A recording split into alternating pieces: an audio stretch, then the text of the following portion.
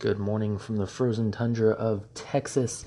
It is still very, very cold here. I haven't checked this morning. What is it? Gosh, it's 17 degrees this morning.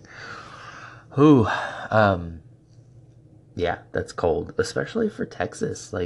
This is cold for Texas. So, good thing is there's no precipitation, so we shouldn't get any snow or ice or anything from it. And it looks like, let's see, after Friday and into Saturday, we'll be back into the 50s and 40s.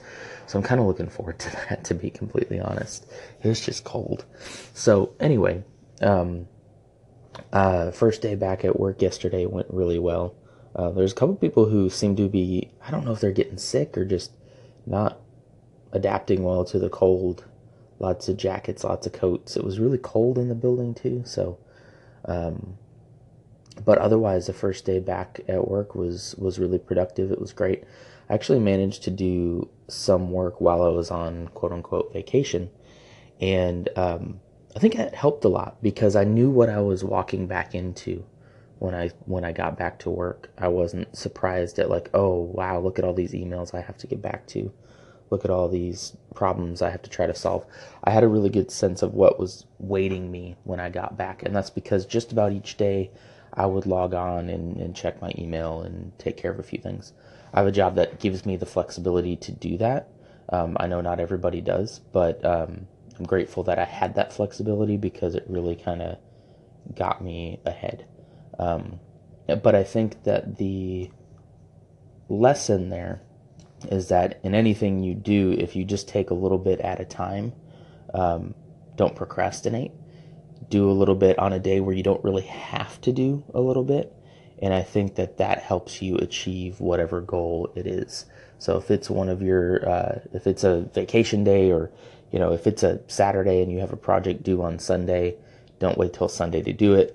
Do a little bit on Saturday. I'm not even telling you have to do it all on Saturday, even though that would probably be good. Just do a little bit of it on Saturday, and then you'll see that will help you build that momentum that we were talking about the other day to get the rest of the project done. Anyway, I'm going to go into work and get started here. Luckily, I don't have to drive anywhere today. I'm working from home. Thank goodness. With 17 degrees, that'd be cold. I know it's weird to complain about. I don't even feel like I'm complaining, but it's weird to complain about the weather, especially when it's this cold, and I know that it's colder other places. I feel for you guys. I totally feel your pain now.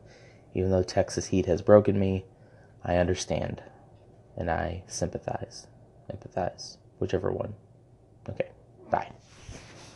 Before I started working, I was sitting here drinking some coffee, kind of getting myself into the day, and was listening to JM on the Daily. And I'm going to re-echo a segment that he just did talking about something he and KT used to do, the Night Owl Crew, which is basically, they stay up, they're night owls, and they're using that time to create content.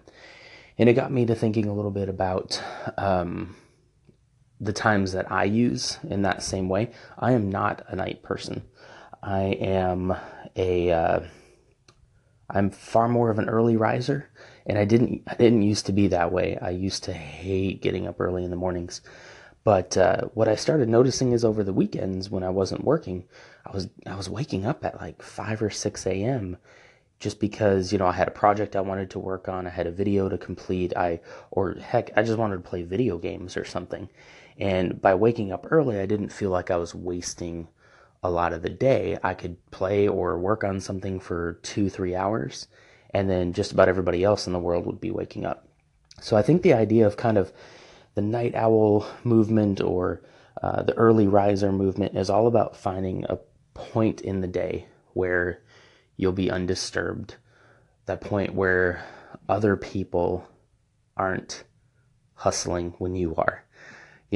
Where other people are not putting in the work, but you are. And so if that's early in the morning, that's great. If it's late at night, that's great. As long as you're taking care of yourself and making sure that you get the kind of sleep and stuff you need, you do need to find that place and that time that allows you to pull yourself away from the rest of the world and do the work when no one else is doing the work. And so that's why I've kind of become more of an early riser and done stuff early in the morning. And man, I think it'd be a cool idea to do something about, do some kind of segment, kind of like you guys used to do the Night Owl, and do like a morning crew or early risers group, and maybe have a little morning conversation or something on a Saturday morning, super early, talking like 5, 6 a.m. And see if anybody's interested in that. But if not, I'll continue to get up early and continue to do my thing.